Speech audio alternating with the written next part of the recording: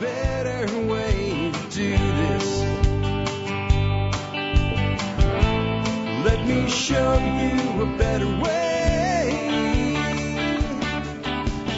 Hi, folks. This is Jack Spirko with another edition of the Survival Podcast. As always, one man's view of the changing world, the changing times, and the things we can all do to live a better life. Times get tough, or even if they don't. Today is November the 2nd, 2020. This is episode 2765, 2765 times now we've gotten together at the Survival Podcast. We're kicking off a new week and a new month.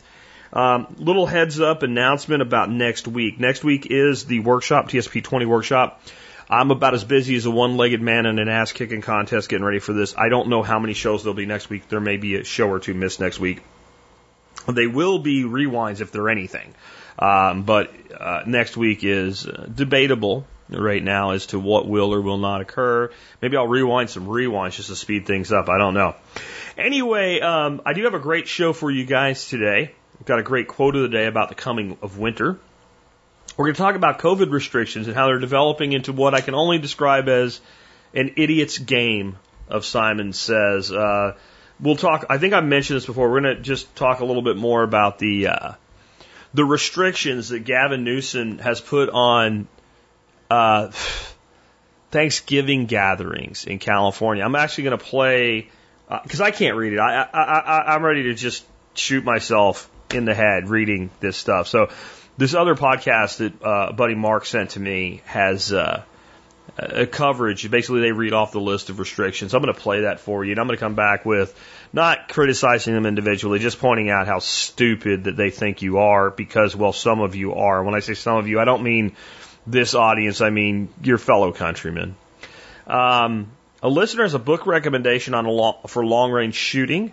I don't know this book or this author, but I'll go ahead and mention it because it's on sale. And I'll have a link in the show notes if you want to take a look at it. I got feedback from Nicole Sauce on the DeWalt deal from last week. This may have happened to some of you guys, so I'm going to let you know a little bit about it. Some of you ordered it and you're getting it and you're happy, and some of you ordered it and you thought you were getting it and you're not. How'd that happen? I'll tell you what I think. I don't know, but I'll tell you what I think. Last week I made a comment kind of in passing. I think it was during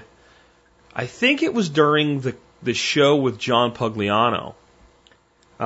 Maybe it wasn't, maybe it was some other time. Maybe it was on Unloose the Goose. I'm not sure why I made this comment, but I said something to the effect of, when it comes to cryptocurrency, what Monero does right now will look like child's play in the future.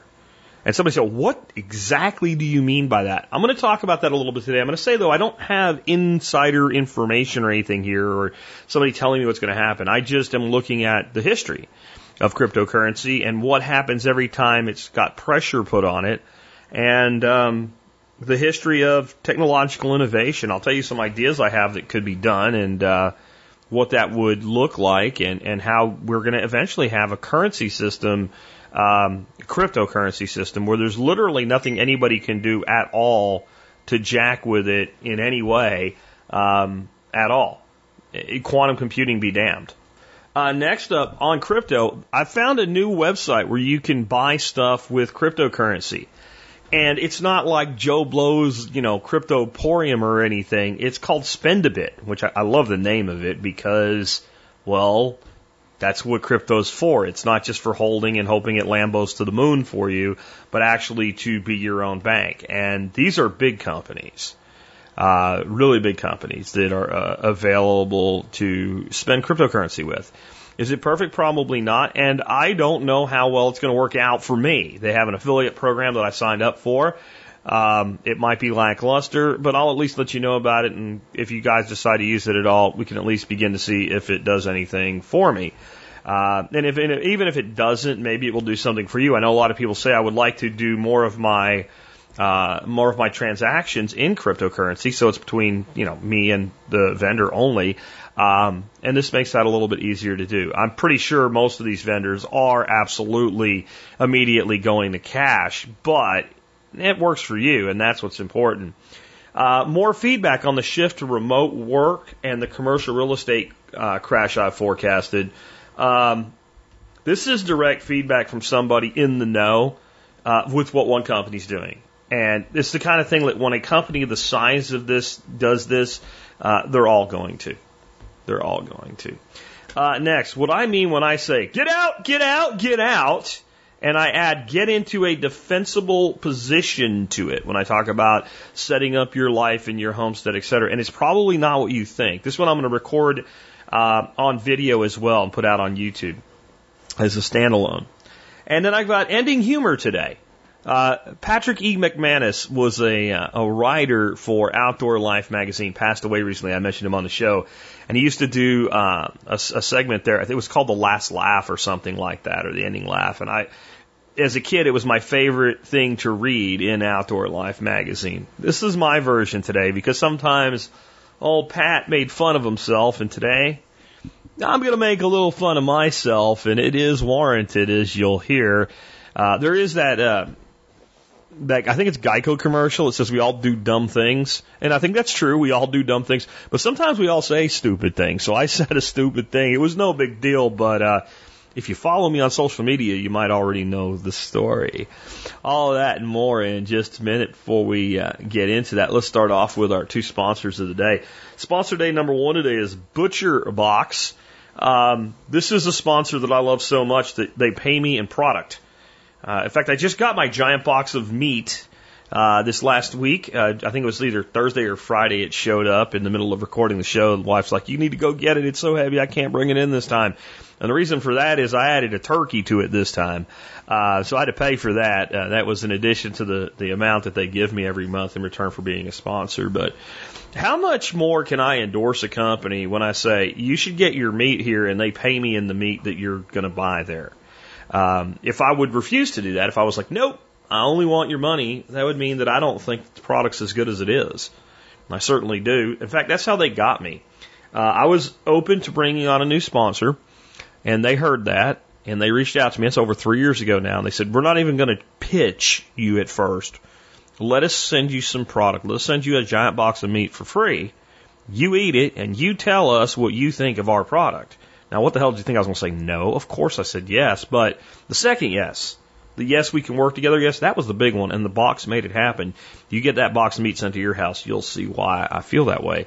Remember, you can always get a great discount on butcherbox.com. It's $10 a month, every month off your order. Spend it any way you like it if you're an MSB member. That's twice plus your MSB membership every year, just in one discount provider.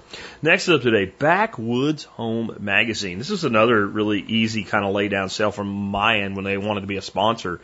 I started reading Backwoods Home Magazine in 1993, and I still do.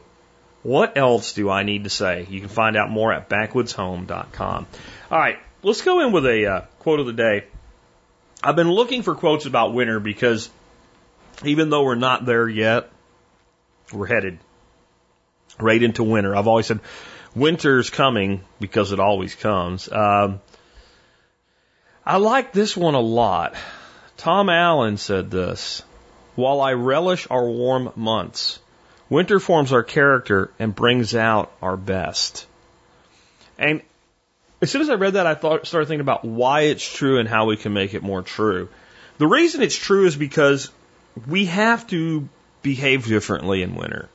And in the past, when there wasn't, 24/7 heated things everywhere and what have you, and in a time in our country where things were a little bit harder to get by with, which, I'm old enough, I remember that, growing up in rural Pennsylvania in the winter there, it was more true.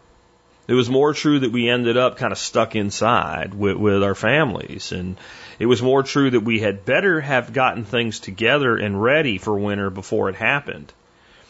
And so I think what we can do so that each winter more forms our character and brings out our best is to prepare for it, not just from a logistical standpoint of, hey, let's make sure we have food put up, let's make sure backup heat's around. I mean, all that stuff's important. But I mean mentally prepare for how we're going to use it to better ourselves. How we're going to use it so that when we come out in the spring, we make more out of the next year than the prior one. And that's something it's totally on us, because exactly what needs to happen in that time, emotionally, logistically, and spiritually, is individualized. what I need to do with my winter is different than what you need to do with your winter. But the way we approach it is dramatically the same, and that is we do an assessment of ourselves and where we're at, an evaluation of what we're about to go through as far as limitations, and then an assessment of where we want to be when we come out the other end of it, when those birds start singing in the spring again and the buds start breaking out. And what do we need to do to get from point A to point B in that time? That's the same formula for everybody. It doesn't change. While I relish our warmer months, winter forms our character and brings out our best. Tom Allen. With that, let's go ahead and jump on into it. I want to play this for you now. This is a podcast called a Financial Sense Podcast. And it is about 2 minutes, the segment I'm going to play for you. It was sent to me by a buddy named Mark. And it is a list of the restrictions that Gavin Newsom is putting in place in California and telling families they need to do when it comes to this coming Thanksgiving gathering.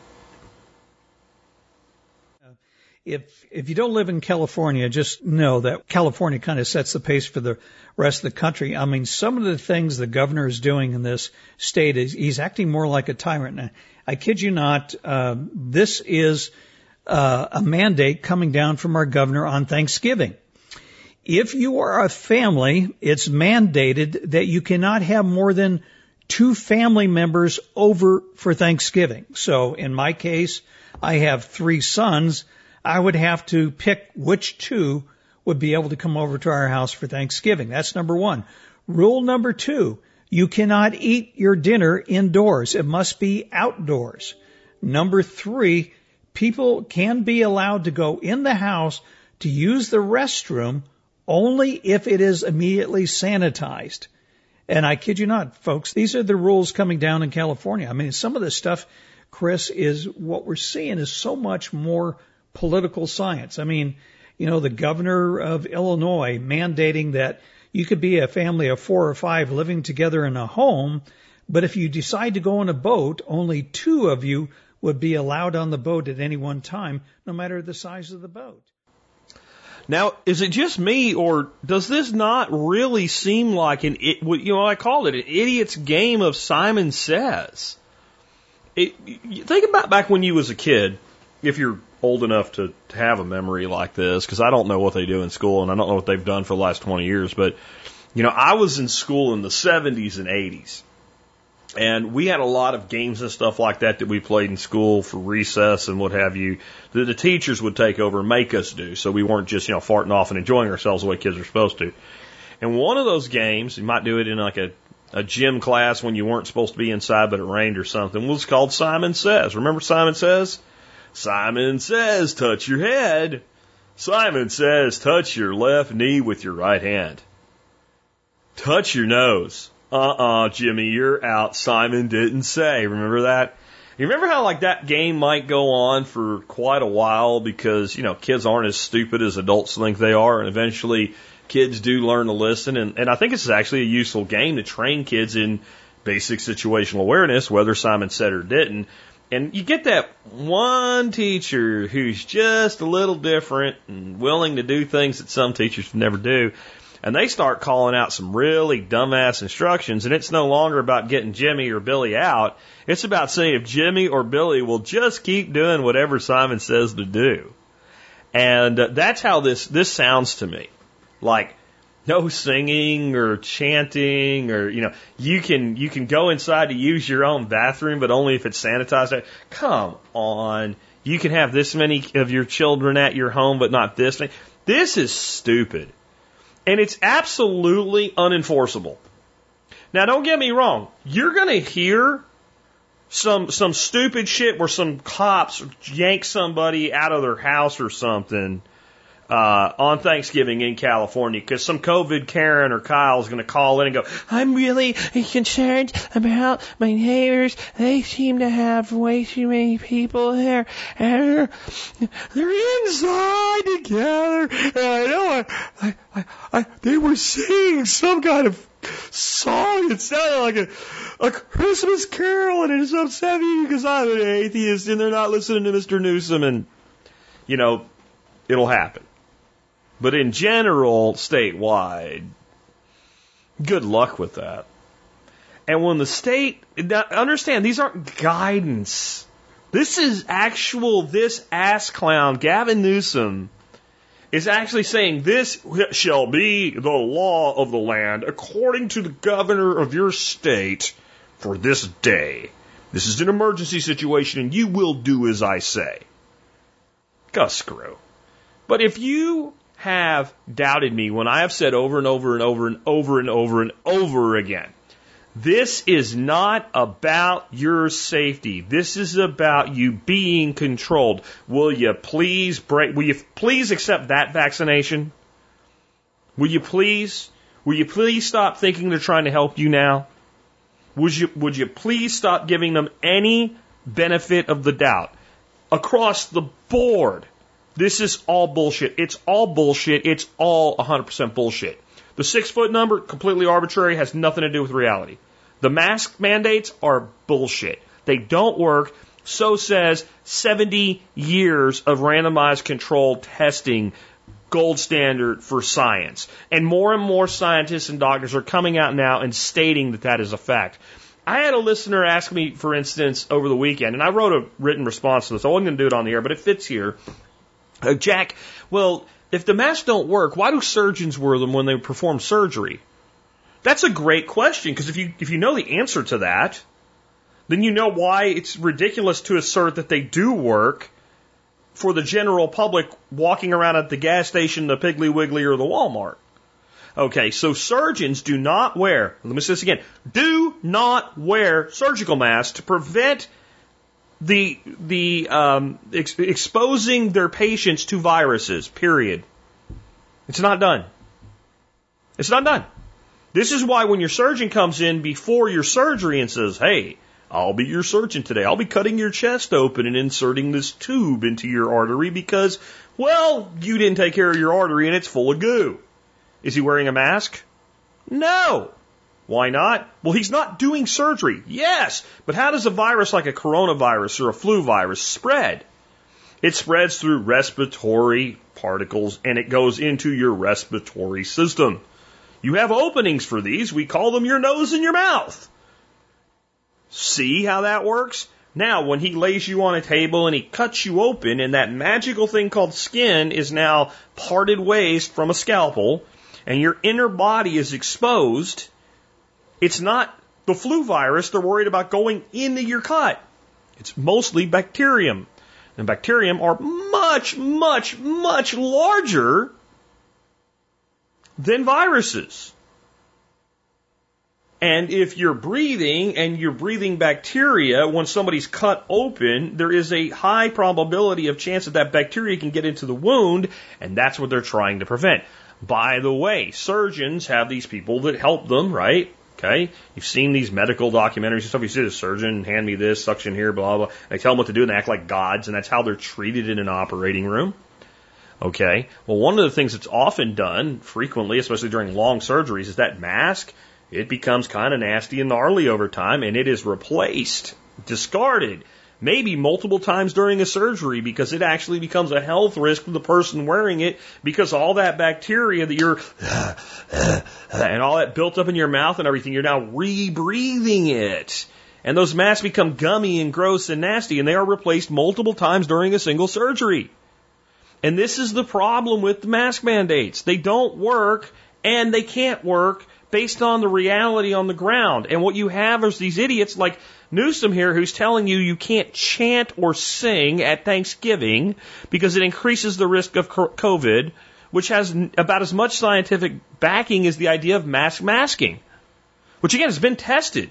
12 studies going back to 1947 never showed that they would work, ever. Again, gold standard level studies. Because when you create a public policy, you do not create a public policy based on nirvana, based on perfection, based on things being done exactly right all the time. You base it on the preponderance of what people are actually going to do. And when you do that with a mask mandate, what you end up with is people wearing the mask, not cleaning the mask, wearing it over and over, shoving it in their pockets, shoving it in their glove box, and any minor reduction in spread that you might luckily get maybe is offset by increased respiratory problems and infections that come from this type of behavior. People don't wear their masks right. And then the purists are like, well, we'll just tell them to wear. And how's that work, Mr. Nose, out your mask? Right? I'm watching people drive around this weekend. I made the mistake of leaving my home.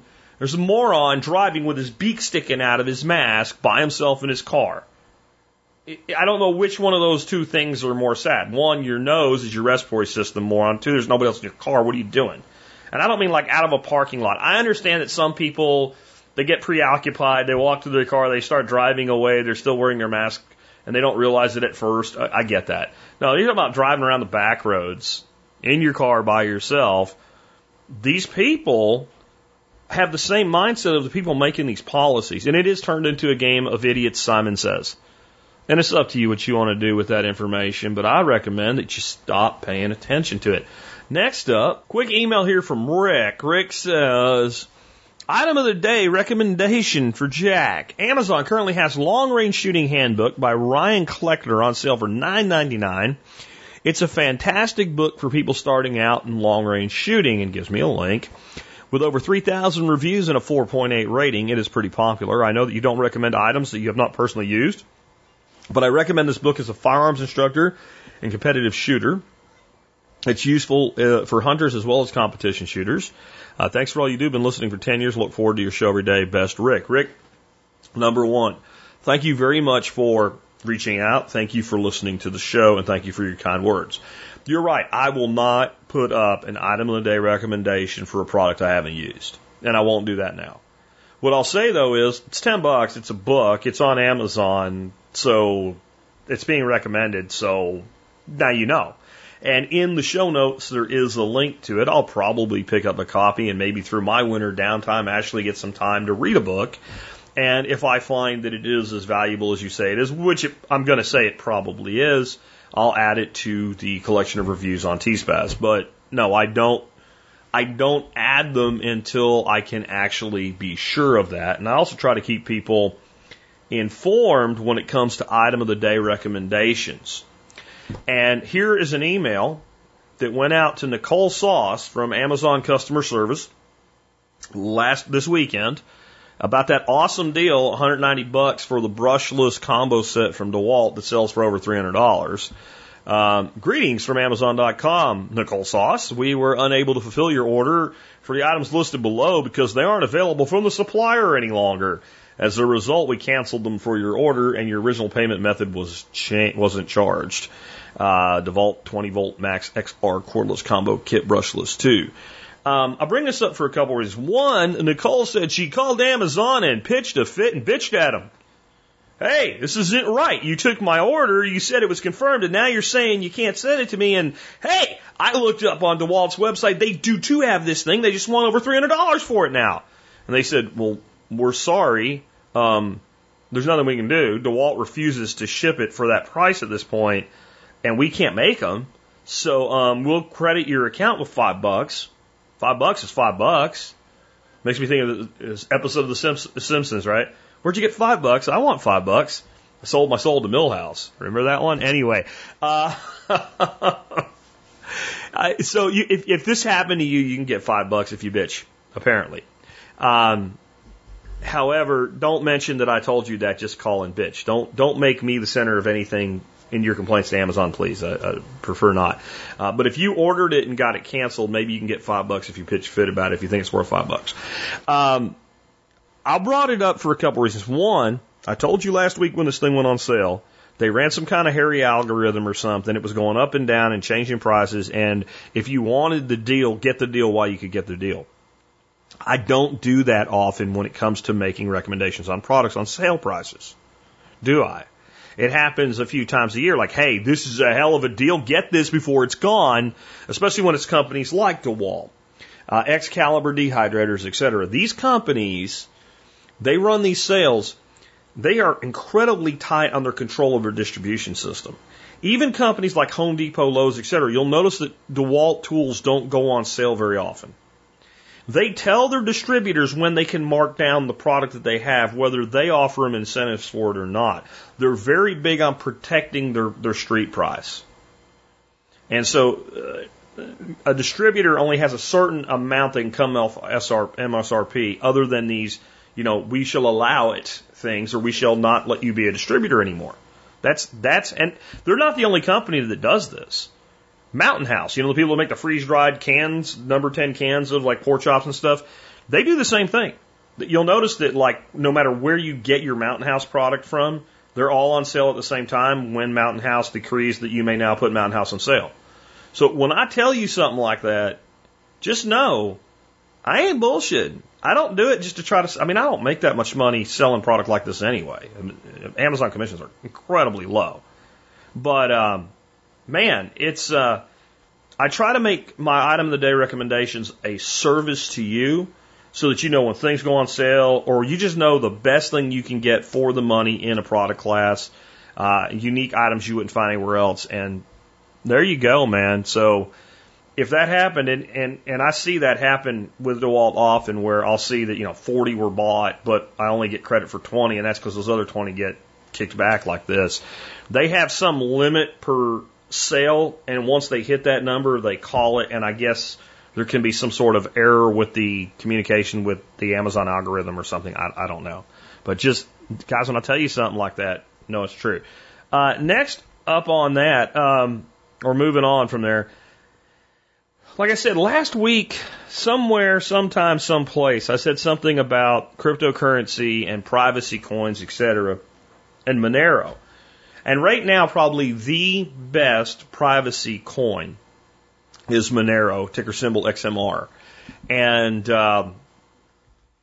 it's impossible for it to be tracked right now. Like I said, ticker symbol is XMR, spelling on it Monero, Monero.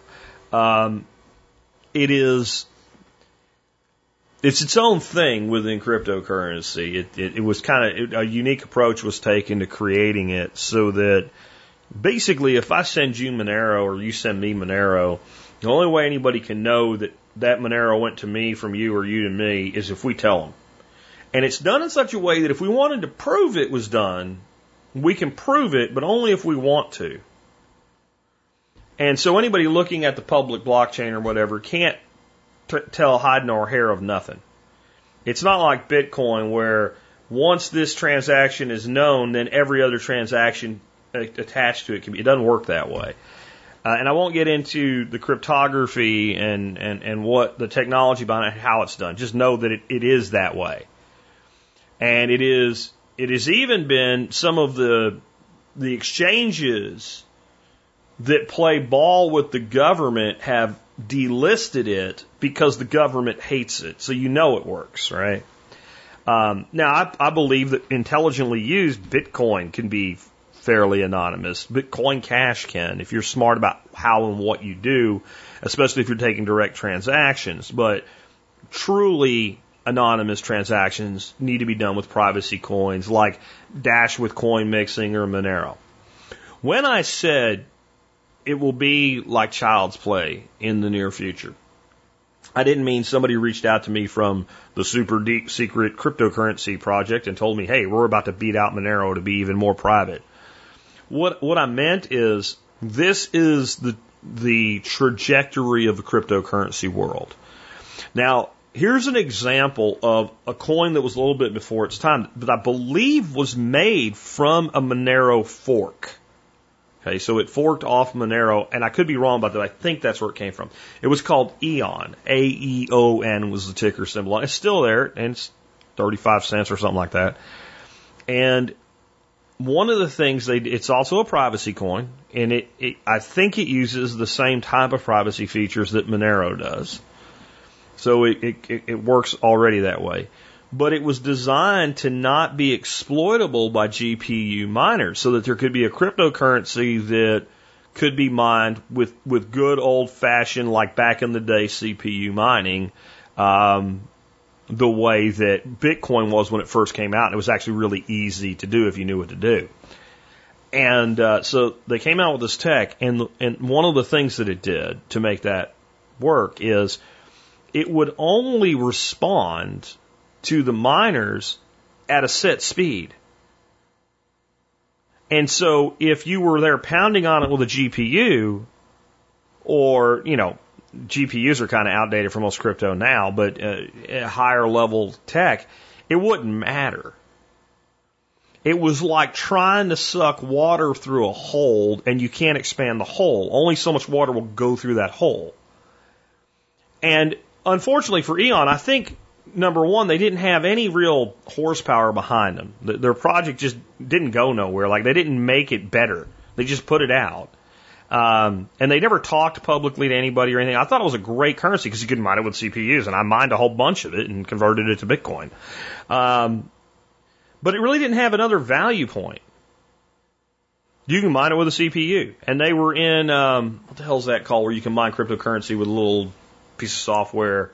I don't remember. I promoted it for a while as the way you could mine your own cryptocurrency. I can't think of the name of the company. There's a company that like anybody can mine with. You download this little software thing and you select the coin that you want to mine and it just starts mining.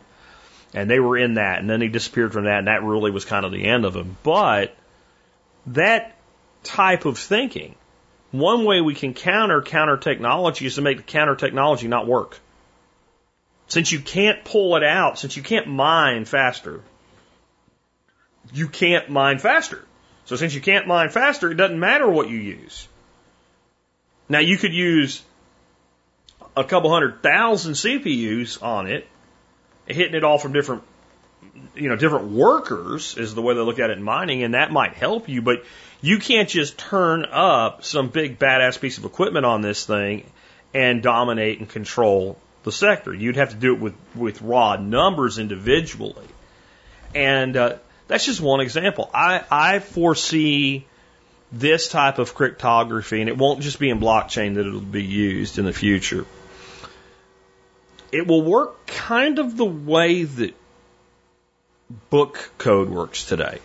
Book code is the most difficult code to break that we know of, and it's as low tech as it gets because it never repeats and it's impossible to sort without having the exact book. And the way it would work is you and I decide we want to start communicating in book code. So we go to maybe Barnes and Nobles, if those guys are still around.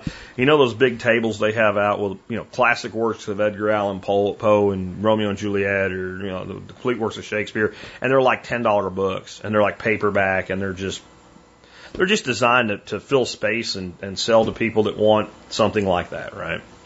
And we buy 20 different books. We buy the exact same books on the exact same day. I take half of them and you take half of them, and so we both have that collective works of Edgar Allan Poe. And I send you a message, and let's say the first thing on it is 237.35.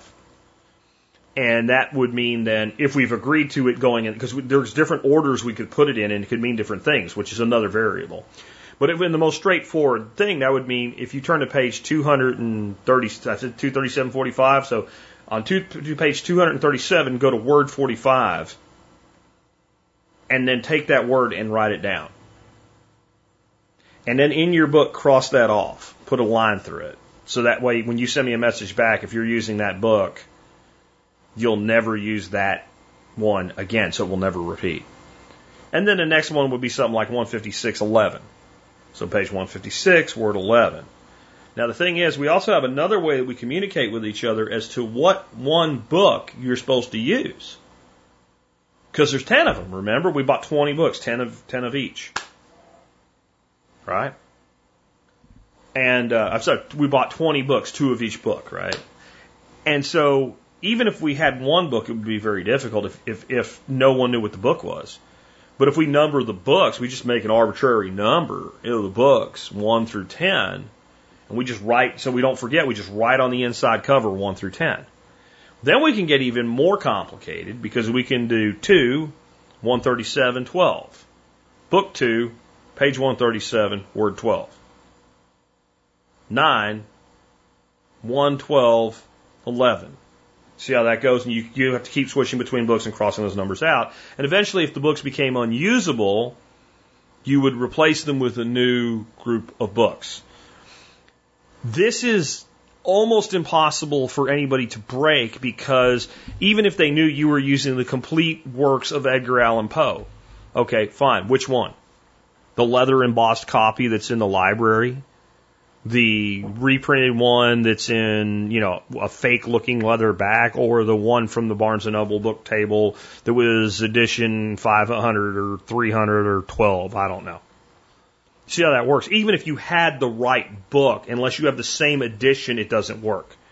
And what this is doing is allowing both sides to change the nature of the code every time in a way that's irrelevant to anything outside of it and can't be seen. Where cryptography is going is a world in which the two sides randomly switch yet are in sync. So when I send this message to you today at 1:07 p.m., your side of the cipher knows which decryption to use at that time. But if you send me a message, you send me that message, I send you a message back 2 minutes later, the decryption has already altered, but it's altered in a way where both sides know the alteration, but the alteration doesn't exist in the middle. There's nowhere for it to be intercepted. And I'm not going to get into how that would work. And it might sound like Star Trek level shit. And indeed, there's even been discussions of it in some Star Trek episodes, especially like alternate universe ones and stuff like that. However, there was also flip phones in the 1960s that were Star Trek communicators. This stuff always is kind of forecasting of where we're headed. And I know that might be above some of y'all's level of not maybe understanding, but level of giving a shit. But it's important to understand because cryptocurrency is not going away. And the government can't win this war. They can't. They can't because you have thousands upon thousands of people sitting in basements and garages that they're competing against, all with completely unique and different ideas. On that note, I wanted to let you know that there is a place that you can spend cryptocurrency. It's called Spend-A-Bit. I like the name, Spend a Bit. And there's a link in the show notes today. I've added a link to Spend-A-Bit to tspaz.com. And in theory, if you use that link and purchase something with cryptocurrency, at some point I should get paid as a referral in some level of cryptocurrency, which I'm not sure about yet, that that's going to happen. I am talking to them, and they are like, hello, yeah, we want to talk to you. We haven't really built up the affiliate thing that much because we haven't had any really serious affiliates. So we'll see where that goes. But whether or not it helps me, I want you to know that it exists. I would say this. If you do use Spend-A-Bit, and you do buy something, and you use my link, I would like to know about it. And I don't need a whole bunch of people, but if like one or two, and I can just say, hey, guys, what's up? Here's this thing that happened, and where's my money, right? And we'll see if it's worth promoting or not, because I do want to expand T-Spaz a bit as a portal. I'm looking at some other options. I really wasn't even thinking about it from a standpoint of a cryptocurrency specific thing. But when I came across this weekend, I was like, that's pretty cool. It's a great way. Because people say, well, where do I spend my cryptocurrency? Well, here. And it's, again, like you can buy stuff from Overstock. By the way, I said com. It's not spendabit.com. It's spendabit.co.co. And basically, it's a portal. And you go there, and it's a search box. And you can search for whatever you're looking for. And again, there's big name companies. There's clearly small name companies there. They're looking for people to partner with them, and you can apply as well. I don't think it would do me any good or matter that you applied through my link, but if you're a seller and you're doing business online and you'll accept cryptocurrency, you can get listed in their thing. And I'll say their site probably needs some work, but again, I'm talking directly to them at this point. We'll see where it goes from here, but you might want to just check them out. Again, spendabit.co. Someone also told me about a company called Purse.io that basically lets you shop with cryptocurrency on Amazon. And I'm going to take a look at that. It looks like they have an affiliate program. I might add that to T-Spaz as well. But I am definitely looking to kind of expand the ways that I can help you guys help me through making good recommendations of good places to do your online shopping for the things you need in your life that you're going to buy. And one of the things that I'm talking about with Spend-A-Bit is Well, please understand the way I sell stuff is I find the best thing, and then I explain why it's the best thing, and I say you can get it here, and then some people do. And if all I'm doing is sending you top-level traffic to search for stuff, I'm kind of coasting, right? I'm relying on you to do all the selling, and I'm just taking traffic that might have been going to you anyway. So help me help you. So we'll continue to kind of develop things from here. If you have any suggestions for places that you think it might make sense for me to reach out to and to working with in this type of capacity, let me know. So one really interesting thing is the complete resistance to this in some people's minds, and a belief that cryptocurrency itself is a scam. It's going to go away. It's tulip mania. So all I did was put this little thing and said, hey, did you know there's this site that you can spend cryptocurrency on? And this was on Parler.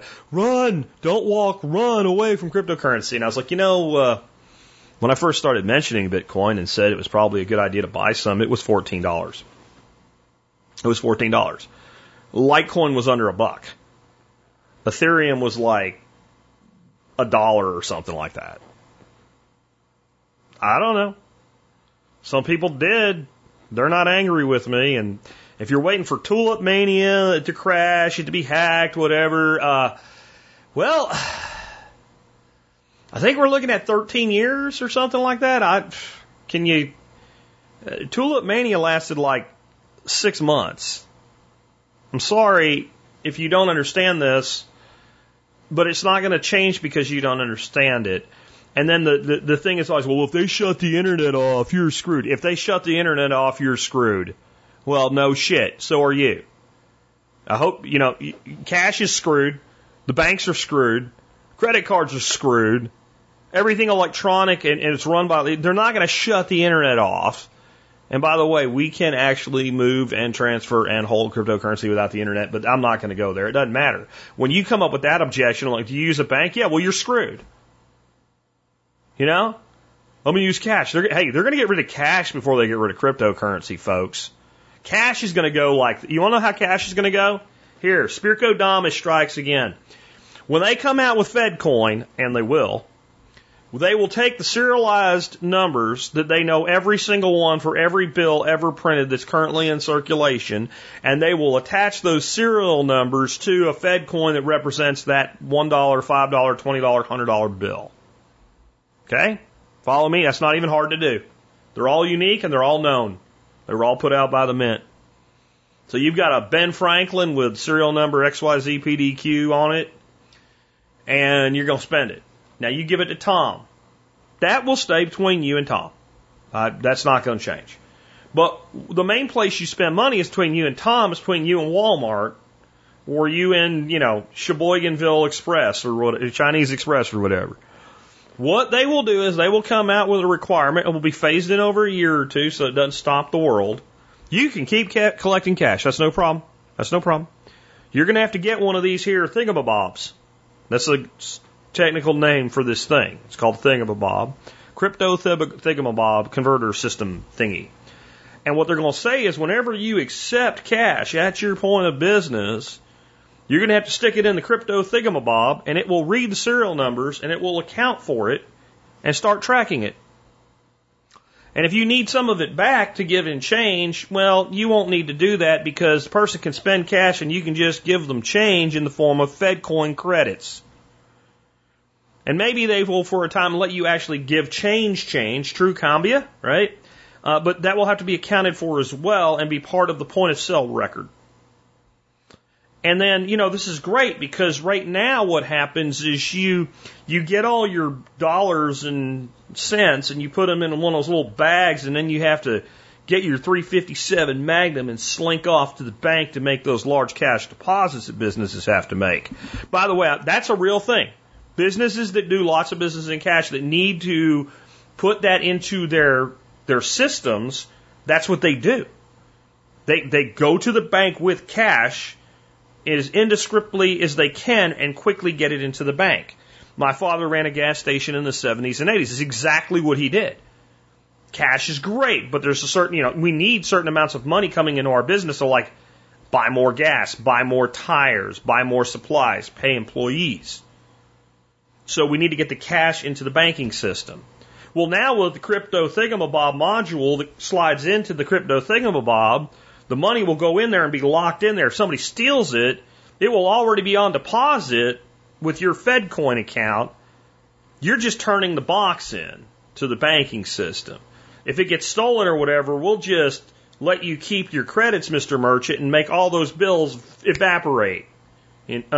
Well, that's actually not a problem because that's really the plan anyway. So as this takes over, just more and more cash will just disappear.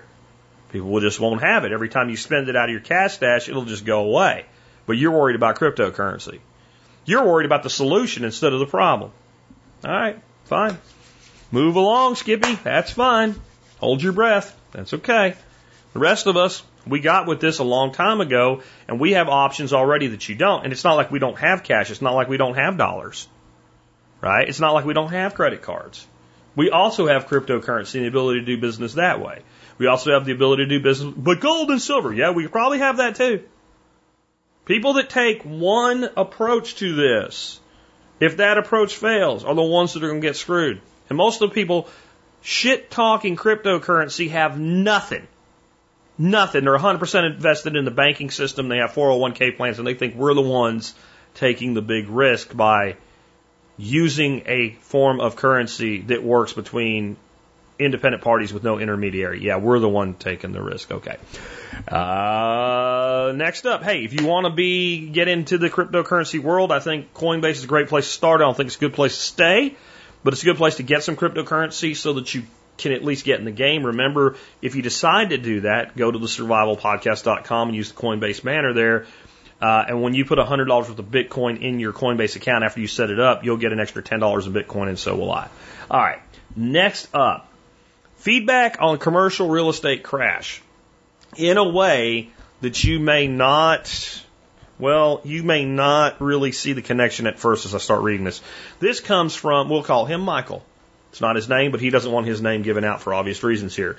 And he thinks that some of y'all might know exactly who I'm talking about if I gave just his first name. So I just made up a name, Michael, because I know lots of Michaels, and it's the one that's not him. It says, remote work is happening, and the commercial real estate impact could be huge. This note was spurred by the two-part show you did last week with John Pugliano. It's concrete information of your suppositions. Sorry for the long note, but there are a few aspects I wanted to address. He's talking to me and John here. As you both know, I work for a Fortune 500 company. We are a slow-moving, ultra-conservative company. We just announced that we're going back to the office. We're not going back to the office until at least June 2021. We've been saving on O&M, facility maintenance, and travel. Employees are happy and frequently working more productively than they were at the office.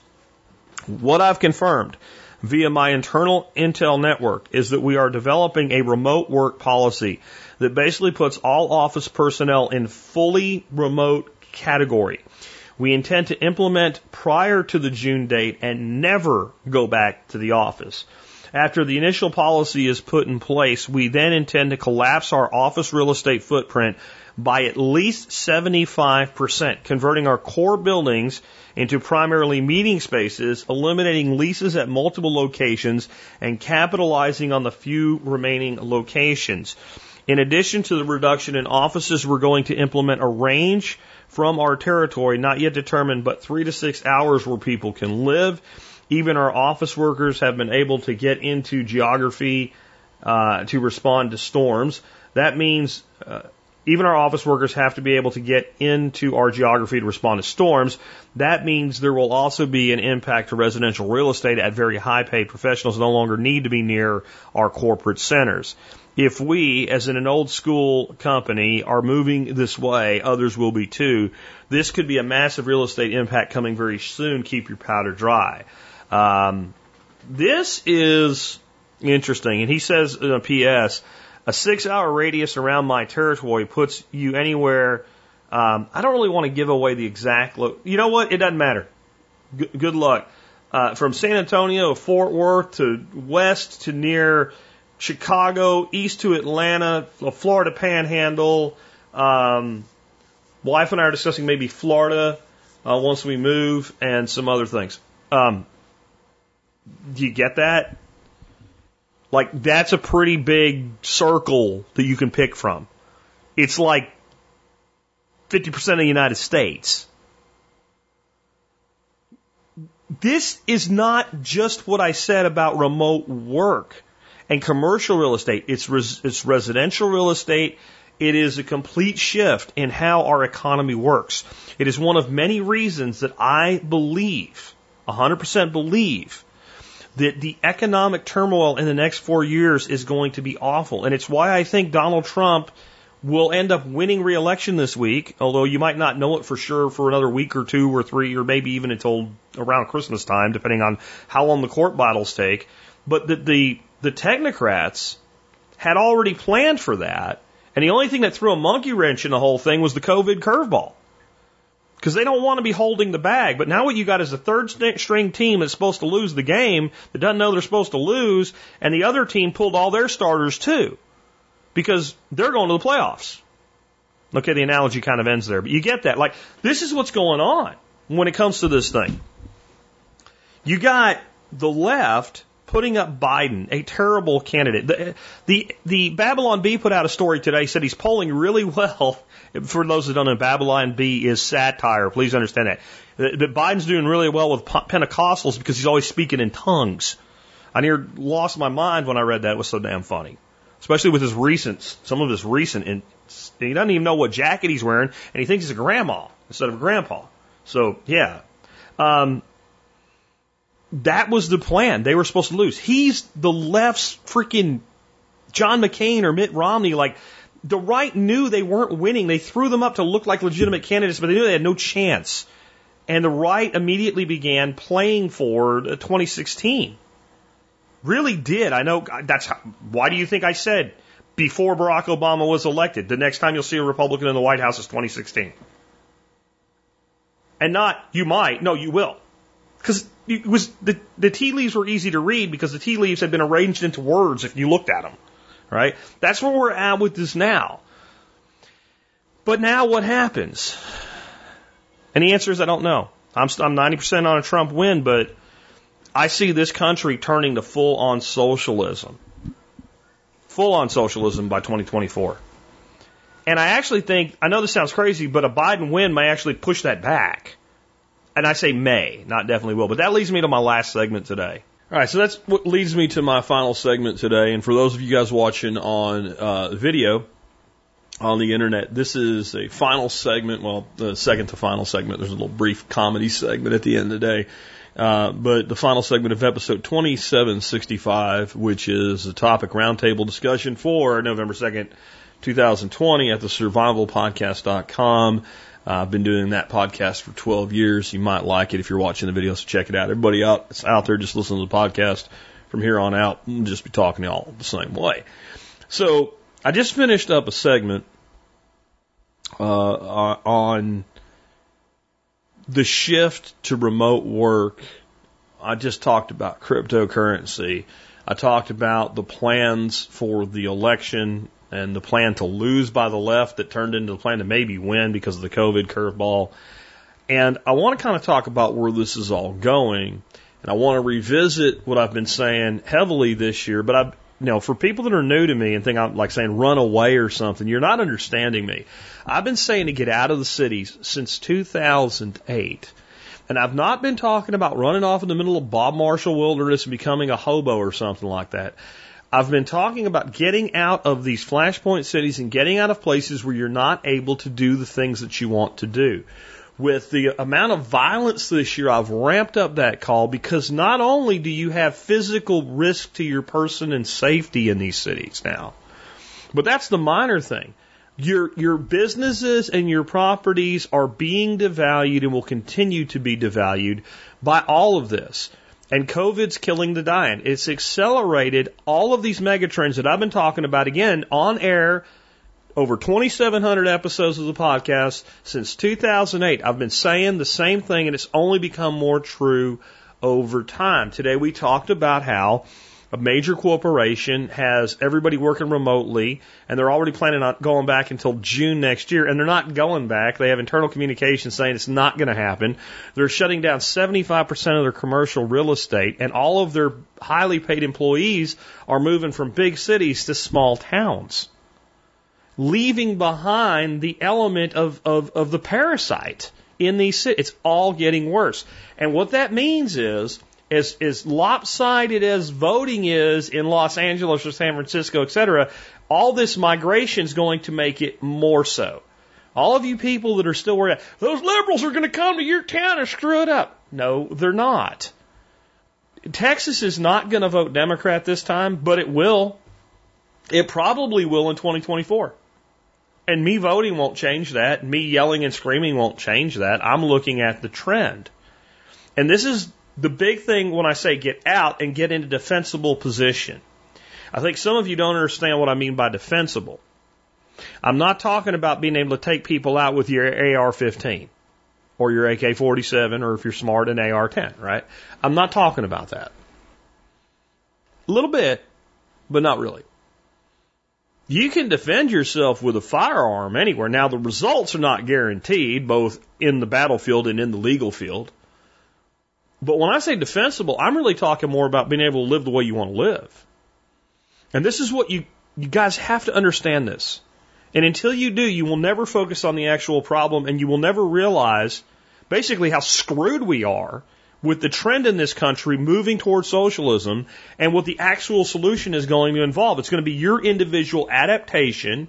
It's going to be our forming of our own networks and resources, etc., to exist as much as we can apart from this system while it destroys itself, because we know it will. Because everywhere socialism goes, it destroys itself eventually. And we're not going to be immune to this. And the problem is not that liberals from California move to Idaho and turn it into liberal land. This is just another example of two things the right has a big problem with that it doesn't want to fix. One, fear of immigrants, and two, thinking short term. The left is much better than the right at thinking long term, which is why they have won in the long game 100% of the time in modern history. None of you have seen the right win long term. None of you. Trump won. Not the right winning long term. What about Reagan? Not the right winning long term. You mean the guy that brought us the biggest tax increase the United States has ever had? The left wins long term because the left thinks long term. The right occasionally wins short term because the right thinks short term. And that leads to this misunderstanding about where liberals come from.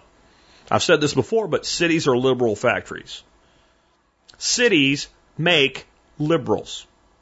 And that would be one thing, but they're not making liberals anymore. Now they're making true leftists. They're making Marxists. They're making socialists. That's something that changed over time. Cities used to make liberals. Now they make full-on leftists. And that's not the same thing. We won't get into that today. How do I know this? Because I watch it happening in my own family.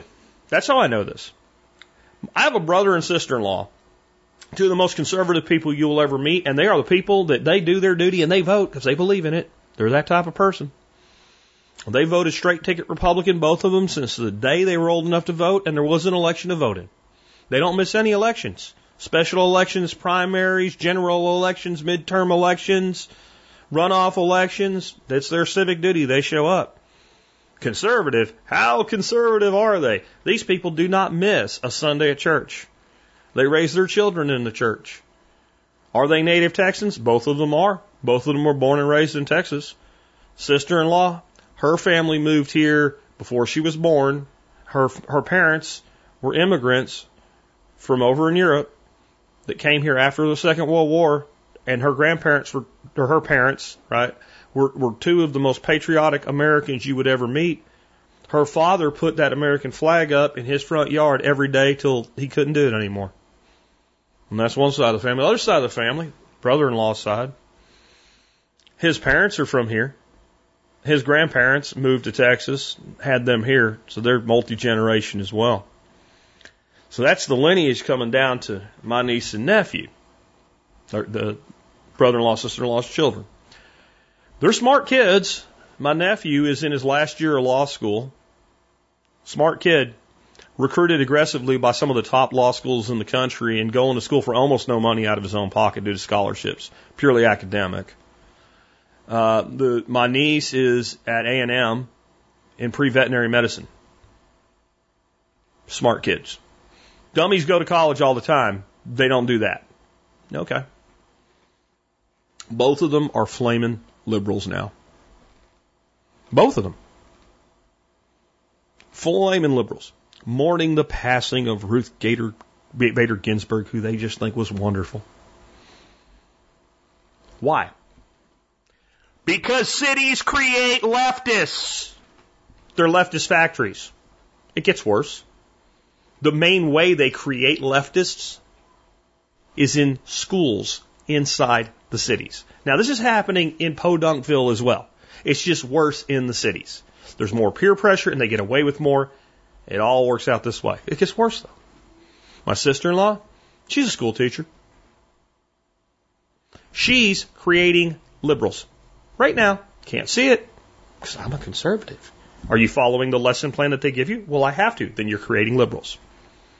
Brother-in-law, he's a cop. He's a good cop. Really. Enforcing liberal policies.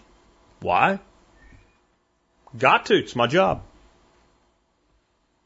If these people have their children growing up becoming liberals, and again, they're not even liberals. They're leftists. They're Marxists. They're socialists.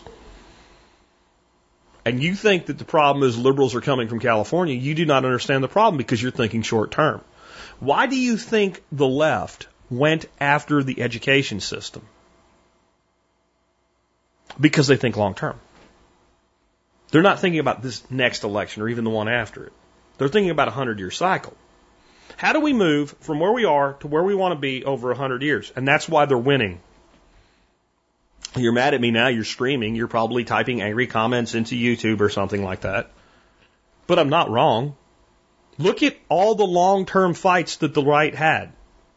They've lost every one of them. We got tax cuts. That's a short-term win. Look at from a policy standpoint. I'm not saying they're better policies. I'm not saying I'm for them. I'm saying they're winning. And they're winning because you convert the children when they're young. You indoctrinate them when they're young. How do you do that? You destroy the family unit. That makes it easier to do. You put them into debt, specifically student loan debt, and then you promise to fix the problems you caused them. And you blame the problems on their parents. But as we've seen, even if the parents are like the perfect textbook family, loving parents that raise their children the right way, in the church for God's sakes, who still have great relationships with their children, the indoctrination system is too strong. And this leads me to the other part of this segment, defensible position.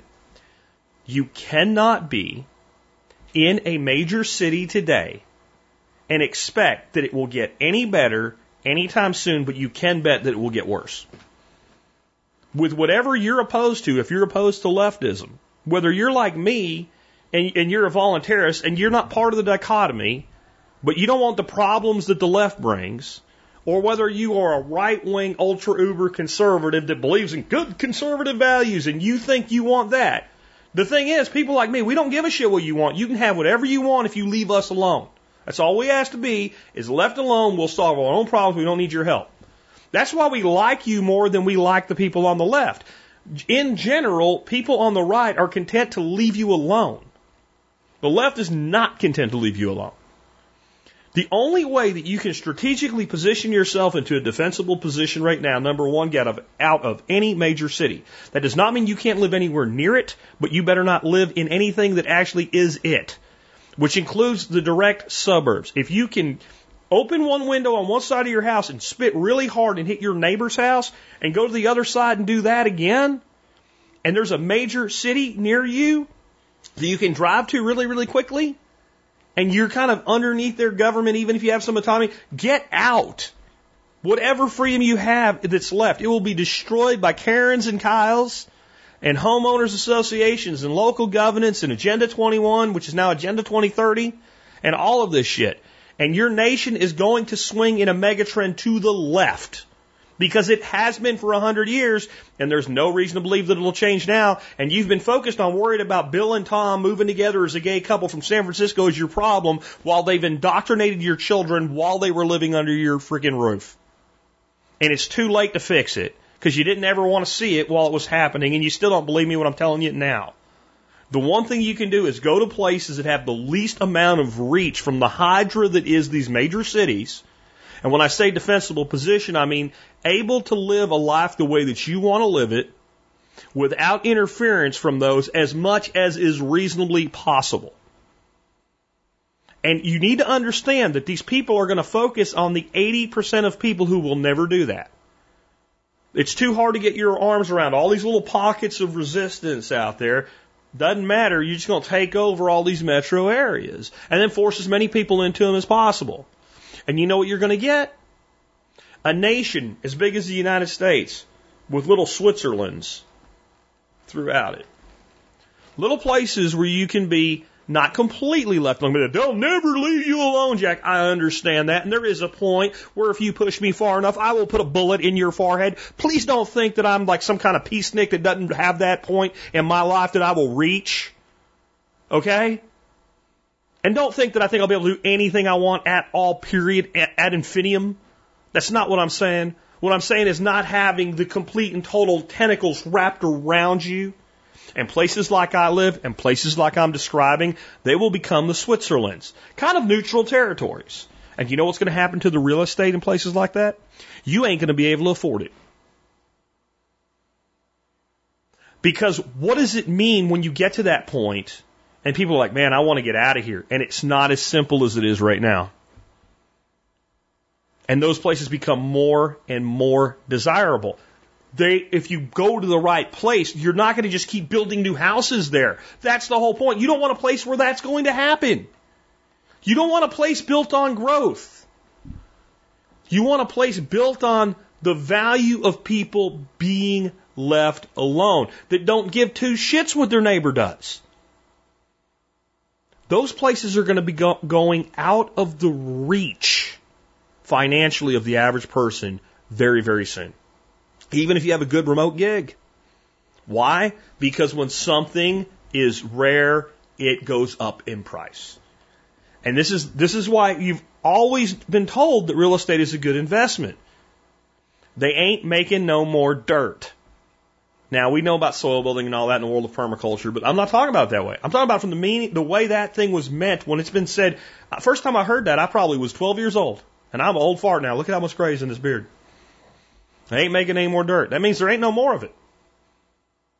Sure, we can build houses, build buildings, etc. But when it comes to a block of dirt, an area, yeah, they even tried what? They're trying to make Dubai, try to build that whole, like town on islands that they made, and it's all falling apart and shit. Yeah, that sci-fi shit ain't working out real well. It's going to become harder and harder to get yourself out of these places in the future and to move to what I'm calling a defensible position. But please understand that the cities and their schools are liberal factories. They're leftist factories. It's not people coming from somewhere else that you have to be afraid of. Now, I'm sure the person that moves from San Francisco to Austin is not helpful. That person's going to move anyway. It's called a republic. You're so proud of it until it doesn't work to your advantage. That's just people move from one city to another. When you got these people that are tired of this shit and they're moving out of these sinking ships and they're moving out in the country to be left alone, they're not your problem. And it doesn't matter if like half of them are and half of them aren't, whatever. This doesn't matter. It is what it is. It's human nature. We move around. Your problem is the manufacturing center.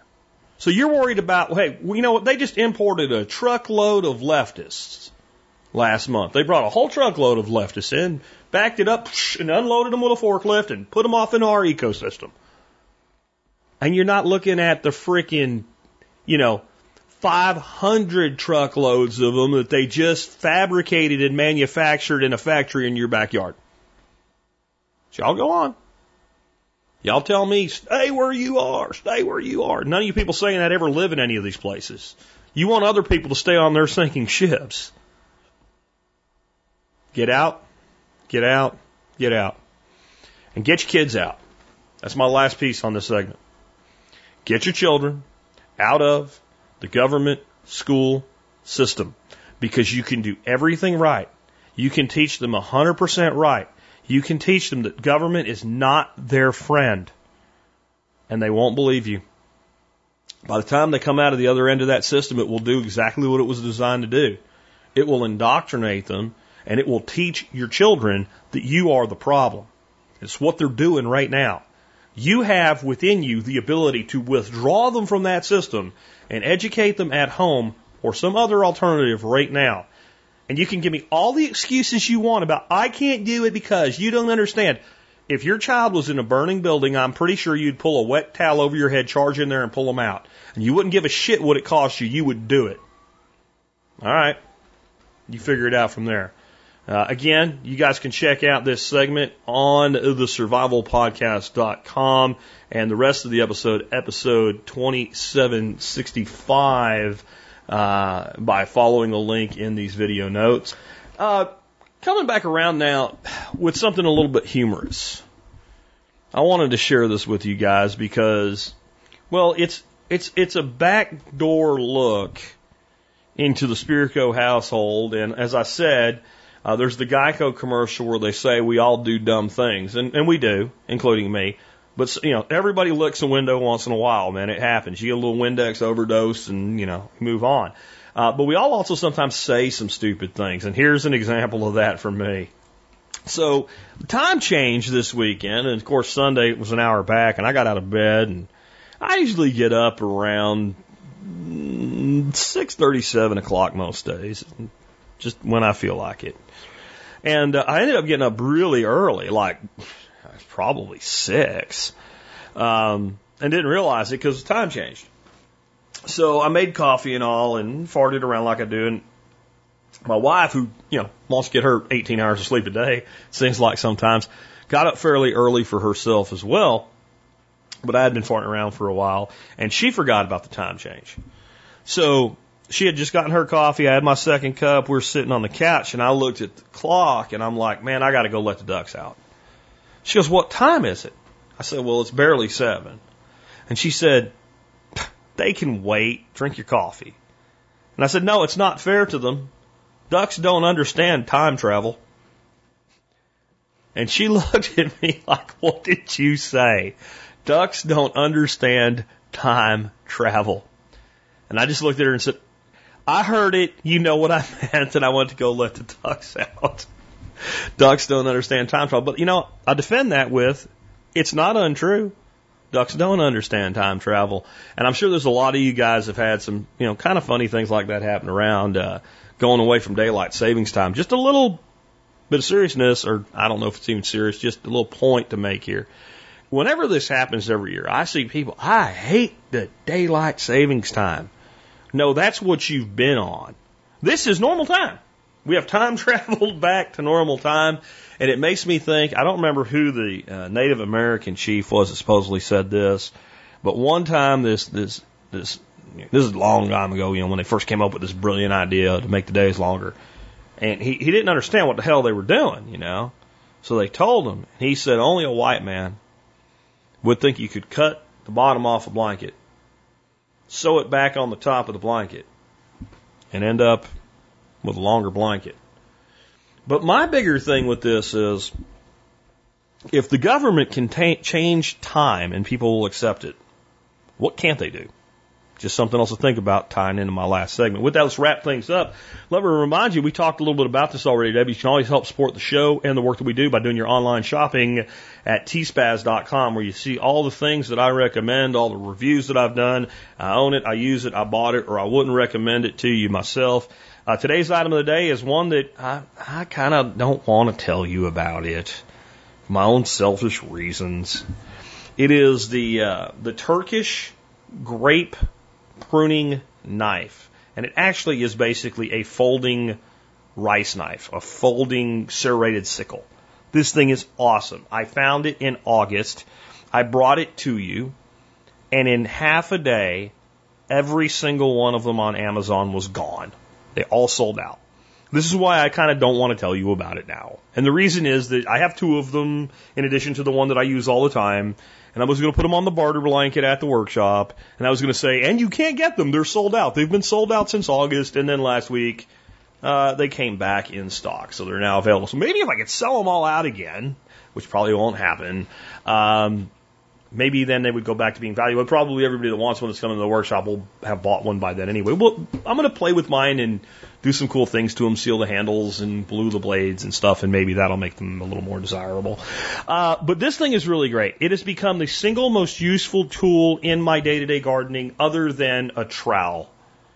It is basically like again, it's like a rice knife. It is a serrated carbon steel blade, kind of a lightweight build. It's not an overbuilt thing. And the way you use it is you grab onto whatever you want to cut, or prune or trim, you lay the blade against it, and you use a sawing motion, drawing it against the plant, and it cuts through like a hot knife through butter. It just works beautifully if you actually, understand serrations mean move the blade, don't chop the blade. It offers a lot of advantages. One, I've always liked rice knives because of the same reason. The serrated blade means you do have to move the blade. You know what doesn't happen? You don't grab that big thing of weeds that you want to cut out, or something you want to trim back, and chop it and miss and chop the tip of your finger off. Because it doesn't work that way. And so if you lay it against your finger, you should probably feel that and not move it. And, we all do dumb things, but hopefully not that dumb. And if you do start to cut yourself with it, unless you have an IQ of like 3, you probably, that hurts, and stop. But once you've chopped, you've chopped. And then plants as well. Let's say you're trying to, there's some big old clump of grass. This is the kind of thing I use it for. Big old clump of grass you missed when it started growing in your garden, becoming a weed. And it's growing like right up underneath an eggplant. And if you pull it out, you're going to uproot your eggplant, so you don't want to do it. So you go in there and you chop it, and you accidentally chop into the stalk of your eggplant. Yes, it's happened. Oops. Where if you're using this knife, it's precision. It doesn't happen. The biggest thing about it, though, is it folds up like a big pocket knife. You know what that's important for? Well, I tend to lose rice knives, which is why I like the fact that they're cheap, because they don't go in a pocket, and I've never seen a belt sheath for one worth a damn. So what happens is you set it down, and then you leave it out, and then it rusts, it goes bad, you lose it, you misplace it, etc. With this thing, it folds up and goes back in your pocket. It's really cool. Everybody that got one loved them. And I don't know how many. The company that makes them is called Glittering Bazaar. I don't think they make them. They import them from Turkey. Last thing on this thing, I did some research on the pattern. Even though they're very hard to get in the United States, I assume you can just get them anywhere in Turkey. They've been around for like 1,000 years, built pretty much the same way. Do you know why? Because they work.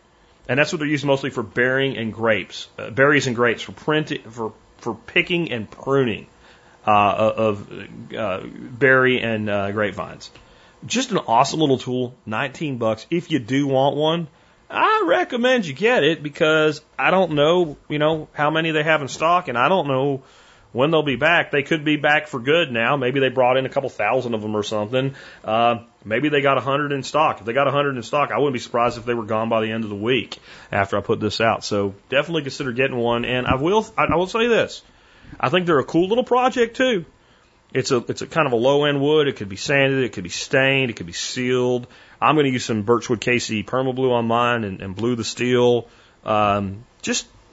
Interesting little thing maybe to play around with going into your winter months, and definitely a great gardening tool. Great for harvesting greens too. With that, let's go ahead and wrap things up. Oh wow, that was a weird, I had a Joe Biden moment there. Anyway, let's wrap things up with our song of the day today. We are starting Waylon Jennings week. Today's song is one of my favorite Waylon Jennings songs. It's not my favorite, but it's one of my favorite. It's Are You Sure Hank Done It This Way? And it basically talks about the decline of country music and how it's become nothing but a business. That's a recurring theme from a lot of people in a lot of different genres of music. Waylon's got his own way of putting it, and as usual, Waylon does a good job of putting it his way. With that, it's been Jack Spirko with another edition of the Survival Podcast.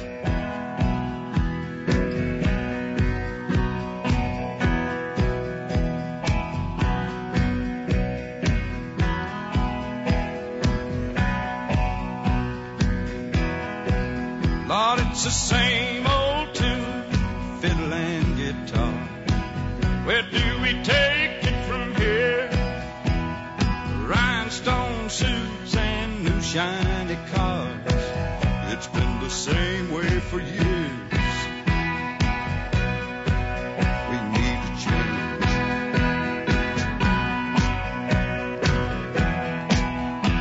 Somebody told me when I came to Nashville, son, you finally got it made. Old Hank made it here. We're all sure that you will, but I don't think Hank done it this way. No, I don't think Hank done it this way. Look at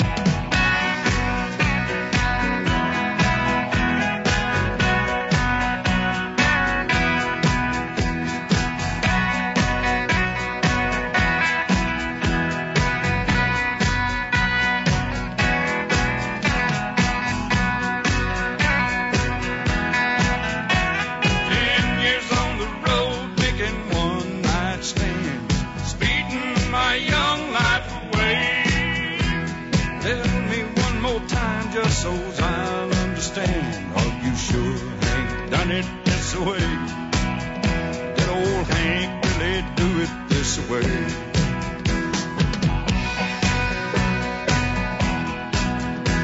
Well, I've seen the world with a five-piece band, looking at the backside of me, singing my songs, one of his now and then. But I don't think Hank done them this way. No, I don't think Hank done them this way. Take it on.